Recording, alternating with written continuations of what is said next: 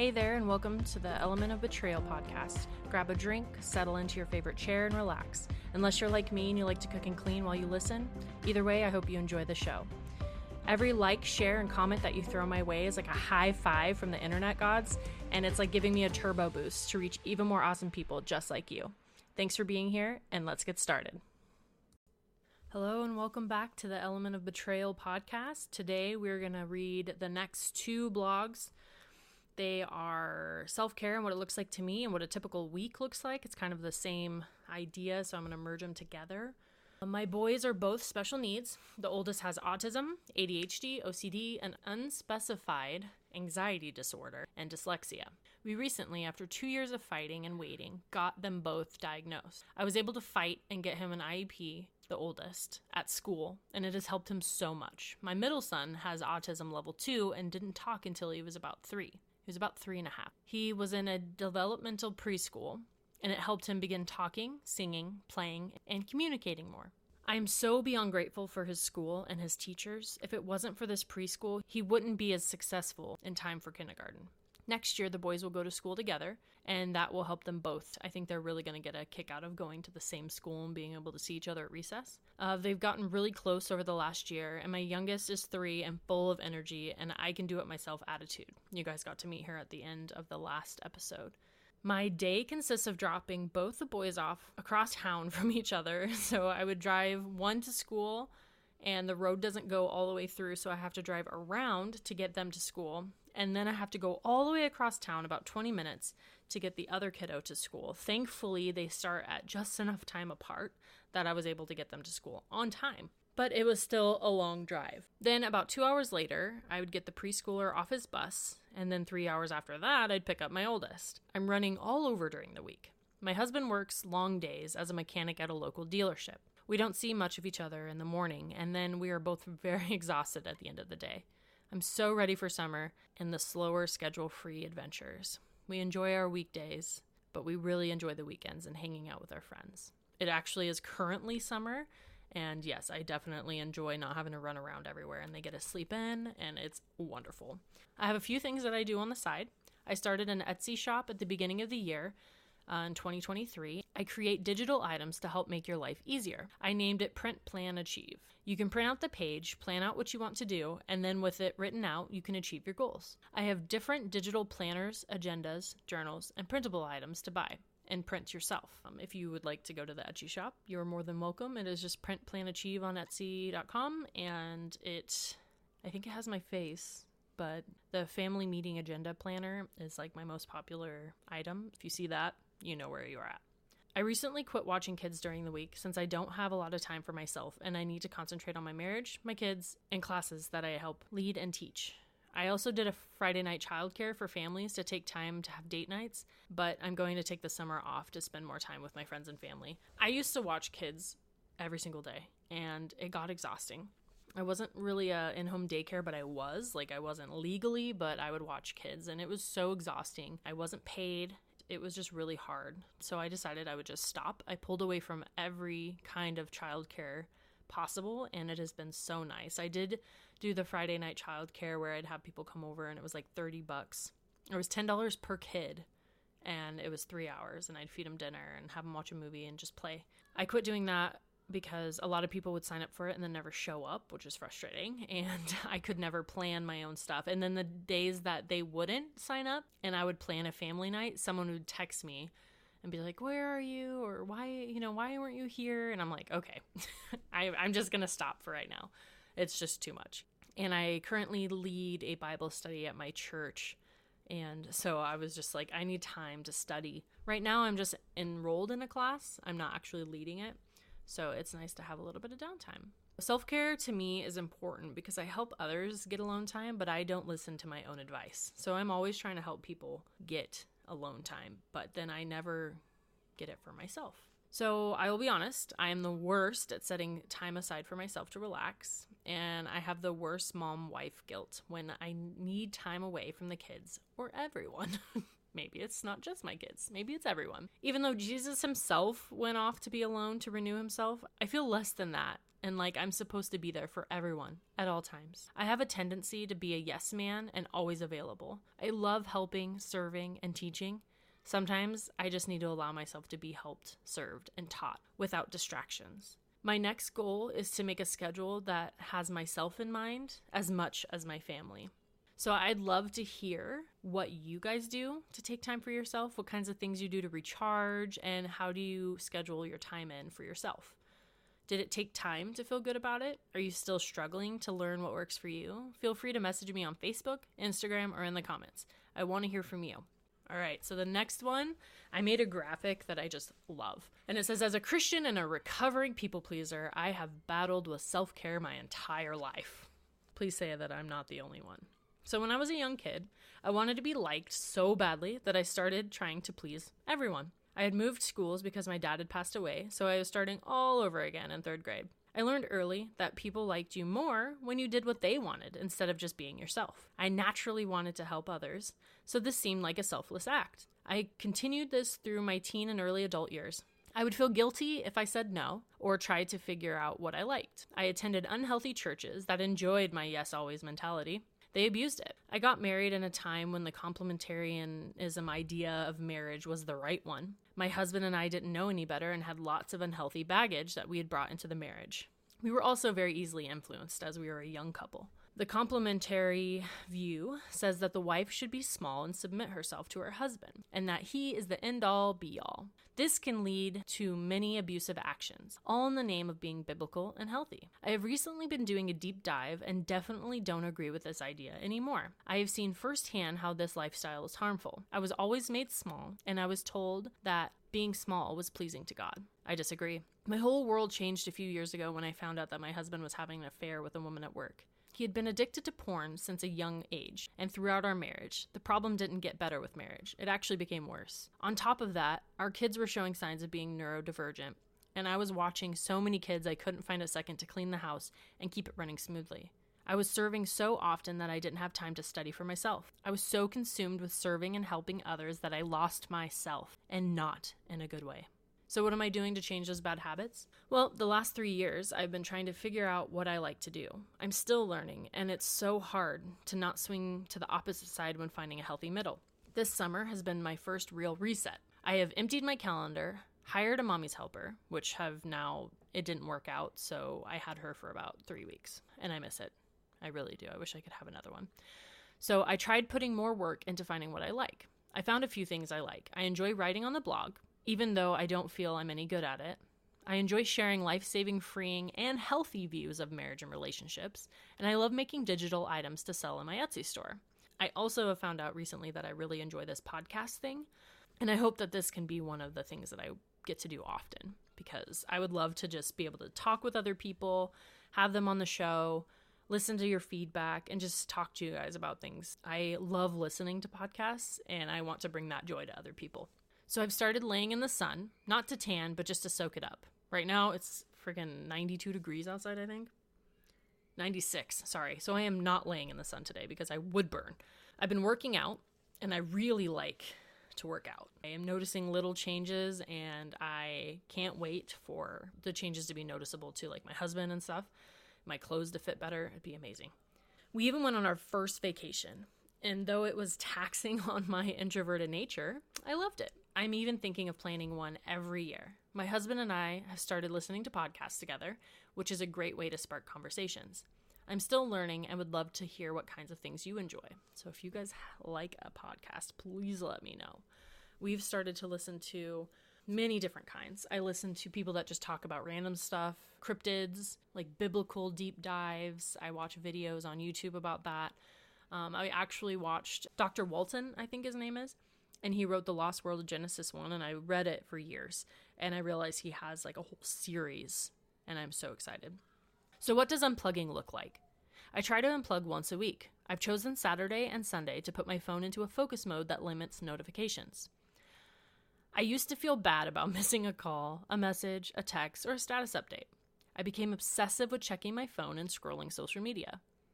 If I didn't like a status or comment, then I felt I wasn't doing my part as a friend. Recently, I have been putting my phone away and not answering texts or messages right away. It's crazy to think that when I was a teenager, we had a phone on the wall, and if somebody wanted to get a hold of you, they either had to come over or called you. Now I feel like I have to keep up with all the people in my newsfeed. That isn't right, and it isn't fair to myself or my family. If you haven't yet, you should play around with the focus function on your iPhone, and I'm not sure if other brands have similar features, but it's amazing. So I don't know if Android or anything like that has a similar feature. If you know of one, can you drop it in the comments so other people can find out about it? But the function on iPhone is called a focus, and it's great. You can have many different focuses. I have one for work. I have one for vacation. I have one for I'm done, is what I call it. I'm done. So it's pretty much like powering off, but I leave it on for emergencies. I have to be available to my family.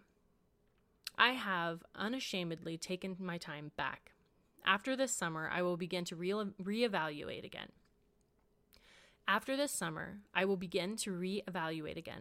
But my family needs me, and we are always learning how to function better together. My boys are autistic, and the oldest has many other diagnoses. So I have a priority to serve them first. Hiring a mommy's helper this summer is giving me time to delve into the topics. When I had the mommy's helper, it was giving me time to delve into topics that have fascinated or harmed me, to learn what works for our family. I have gained self-confidence that isn't easily swayed. My marriage is getting stronger, and we are working together better than before. Our kids are seeing more of their mom in a good mood, not one on the edge of a breakdown. Our world is so fast, consumed, and harsh, we need to step back and take a breath.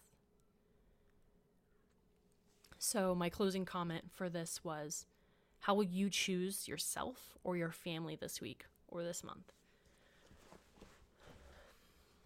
So I really, really wish I had a mommy's helper still.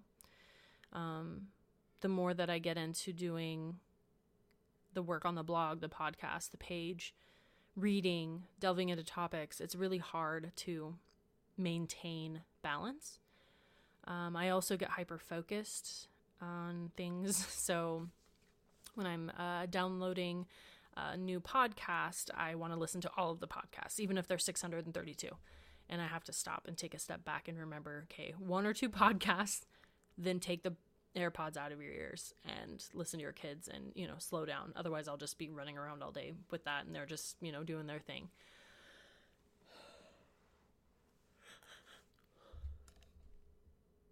And then we took a vacation, and I would like to do that every year. We're going camping next week, and then next month. The kids love camping, so I can't wait to take them camping again. This time we are going all by ourselves, and we're going tent camping.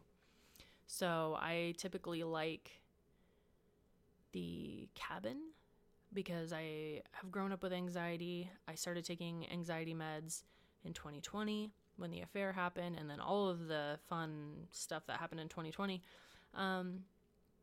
And it has cleared my mind to where I'm not so fearful all of the time. And so we're going to tent camp. So I'm pretty excited about that. I'll let you guys know when we get back. Some of the topics that I have been looking into are complementarianism versus egalitarianism, and why I think the comp mindset is harmful. When you give someone more authority and power over another person, it's detrimental. It's more often that it's going to be abused than if you were both equals. And so the more that I dive into it, the more that I'm reading into what the words mean and what they meant to the people in that time. And so Dr. Walton, he talks about how you have to be immersed in their cultural river, is what he calls it. He put up pictures and words of what their cultural river would look like versus what ours is. And ours had words like technology and social media, social justice and stuff like that. Like, if you were to go back 2,000 years, they would not have any idea what social media was. And if you tried to explain it, they would think you were crazy. We have to think the way that they were thinking. And the language that Paul used was very revolutionary because he was talking about equals. People get caught up in the roles. I was raised complementarian, so I always thought, sure, there's roles. Men are above women. The more that you look into it, the words that they used said anyone. It wasn't a male word. Many of the translations are biased, and they're all translated by males. I think that it would be fair that you'd have very wise people and a mix of genders to make sure that what's coming across is true. Because yes, the Bible was written and inspired by God, but it was written by men. And I feel like the New Testament was very revolutionary to what the Old Testament was saying. There was certain words that were used that are now, with the English word, not the same. The right word to use would be anyone, but they used him. Or the idiom, a man of one wife, they didn't have a female version of that. Just personally, I think if they would have done like one spouse of one spouse, it sounds silly. And then God wanted to keep that a man and woman are supposed to be married together kind of a thing. Because I've been reading Philip B. Payne, Amy Bird, Beth Allison Barr, The Making of Biblical Womanhood. So I've been reading her, I've been reading Amy Bird's book, I've been reading Philip B. Payne, and they're so good. I also listen to Sheila Gregoire, and she also believes men and women are equals. And it's really interesting that when you have these views, people get very angry. They think that they're right and you're wrong. I just think that this is right for me and my family. I am not going to say that you're wrong. I just encourage you to look deeper. If we can't have a civil conversation about it, then we're not going to have a conversation about it, because I'm sick of having conversations where people just get angry. And I'm also sick of people that think they know what's right, and that's it. You can't say that you definitively know. We don't know. We are not God. So that's a frustration that I've been having too, because the more that I've kind of been exploring that avenue of thinking and learning, I've gotten a ton of pushback. People will ask, why do you even go to this church if you don't believe in what they believe? Well, I don't really run away just because someone doesn't believe in what I believe in. I've had people to my face say that you cannot be raped in marriage. That's wrong. There are some things that are just wrong. And then you get to things that are more nuanced, like marriage in the Bible and roles and stuff like that, that are a little bit more difficult to nail down. And people are just like, yes, absolutely, this is right or this is wrong. We can't say that because we weren't there. Some of these are letters being written back, and we only get one side. It's like playing telephone, but you don't get to hear the other. You're assuming you know what they're talking about. And the context of that could have changed everything. A lot of the time, Paul he said at one point, like, this is just a suggestion, not a hard rule. It's just frustrating when you feel like you want to just try to find out for yourself and you can't. Yes, I'm pushing against the grain of that specific church, but if I go to another church that's egalitarian, my beliefs are nothing new. They're nothing crazy. So it's just who you're around, I guess. But I've always been the type to make sure of what I believe and fight to learn more. I don't appreciate when people tell me, oh, well, what you're learning is wrong. Just as many statements for and against both. But when you look at the amount of damage that can be caused by one, when you put someone else in charge of or above another person, why wouldn't you choose the route that is less likely to cause abuse and to keep people accountable? That's what I think. So if you can't prove one way or the other, why not choose the one that is less likely to have abusive people and look more like Christ? Both of you are serving, and I don't know, it just seems much better. Honestly, it's working great for my marriage, much better than the complementarian view. And we haven't really changed much. It seems like we've been living that way anyways. I don't feel like I have any say over what he does, and he doesn't have any say over what I do, kind of like the last word. We just come at things together. And it's nice to feel like I'm heard, because a lot of times in these churches that believe in complementarianism, they don't give a crap what the girl is saying. They may have people on staff that are female and are in charge of certain areas that are female appropriate, like children's teams or women's teams, but I haven't seen the respect that comes with that. When me and my husband are trying to have a conversation, if men are involved, or even women, they encourage me to talk to my husband first. Like I don't know what happened, or I don't understand what, like I need his okay to talk to someone else. And then when we were both there talking about it, they cut me off to ask him what he thought. And this happened on like 3 or 4 occasions. What the heck? So what I was saying wasn't good enough. You had to listen to it from my husband. It was just really discouraging. And that's happened in many different scenarios. It was just the same outcome. Could be just the building that I attend. Who knows? It's really hard. Next podcast, we are going to go over my marriage testimony. That's really cool. It's a 3-part series. So that will take up a lot of our time. But I'd like to hear, what side of the camp do you fall in and how it works for you? I feel like with certain personalities, I could see where having one person, whether it's male or female, have all of the say would be better for the other person. But I don't know. We're both, male and female, have God in us. We are vision of him. We have the Holy Spirit in us. God called everyone on the commission. So I look at Luke 10:38 through 42 when they talk about the home of Martha and Mary. As Jesus and his disciples were on their way, he came to a village where a woman named Martha opened her home to him.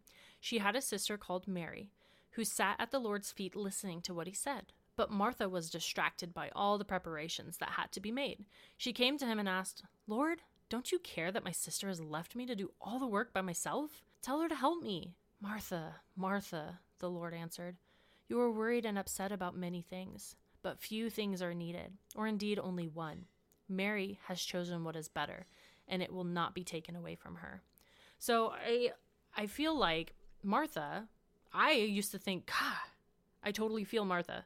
Get in here, Mary, and help me cook. Like, what the heck? He was saying, no, she's learning at the feet of, so that's what we're made to do. We're made to learn at the feet of Jesus. And yes, there are things to be done, but I would have loved if the story went on a little bit farther and he was just like, he told his disciples to get in the kitchen and make dinner. That would have been hilarious. Every time I think about the Great Commission, the women in Jesus' life that he called and taught, and even in Paul's time that were serving, even alongside their husbands, like they were called to greater things. And I feel like society puts women down. Women have always been just property, and God called them to get rid of that. There's no more male and female, no more master and slave. And so he called us to better, but people are still stuck in their old ways. I don't know. What do you think? I have to go cook dinner now. So I hope that you guys have enjoyed this podcast. Please follow, like, subscribe, and you can find us on Facebook on the Element of Betrayal. And I will see you guys all in the next one. Thanks so much for being here. Bye.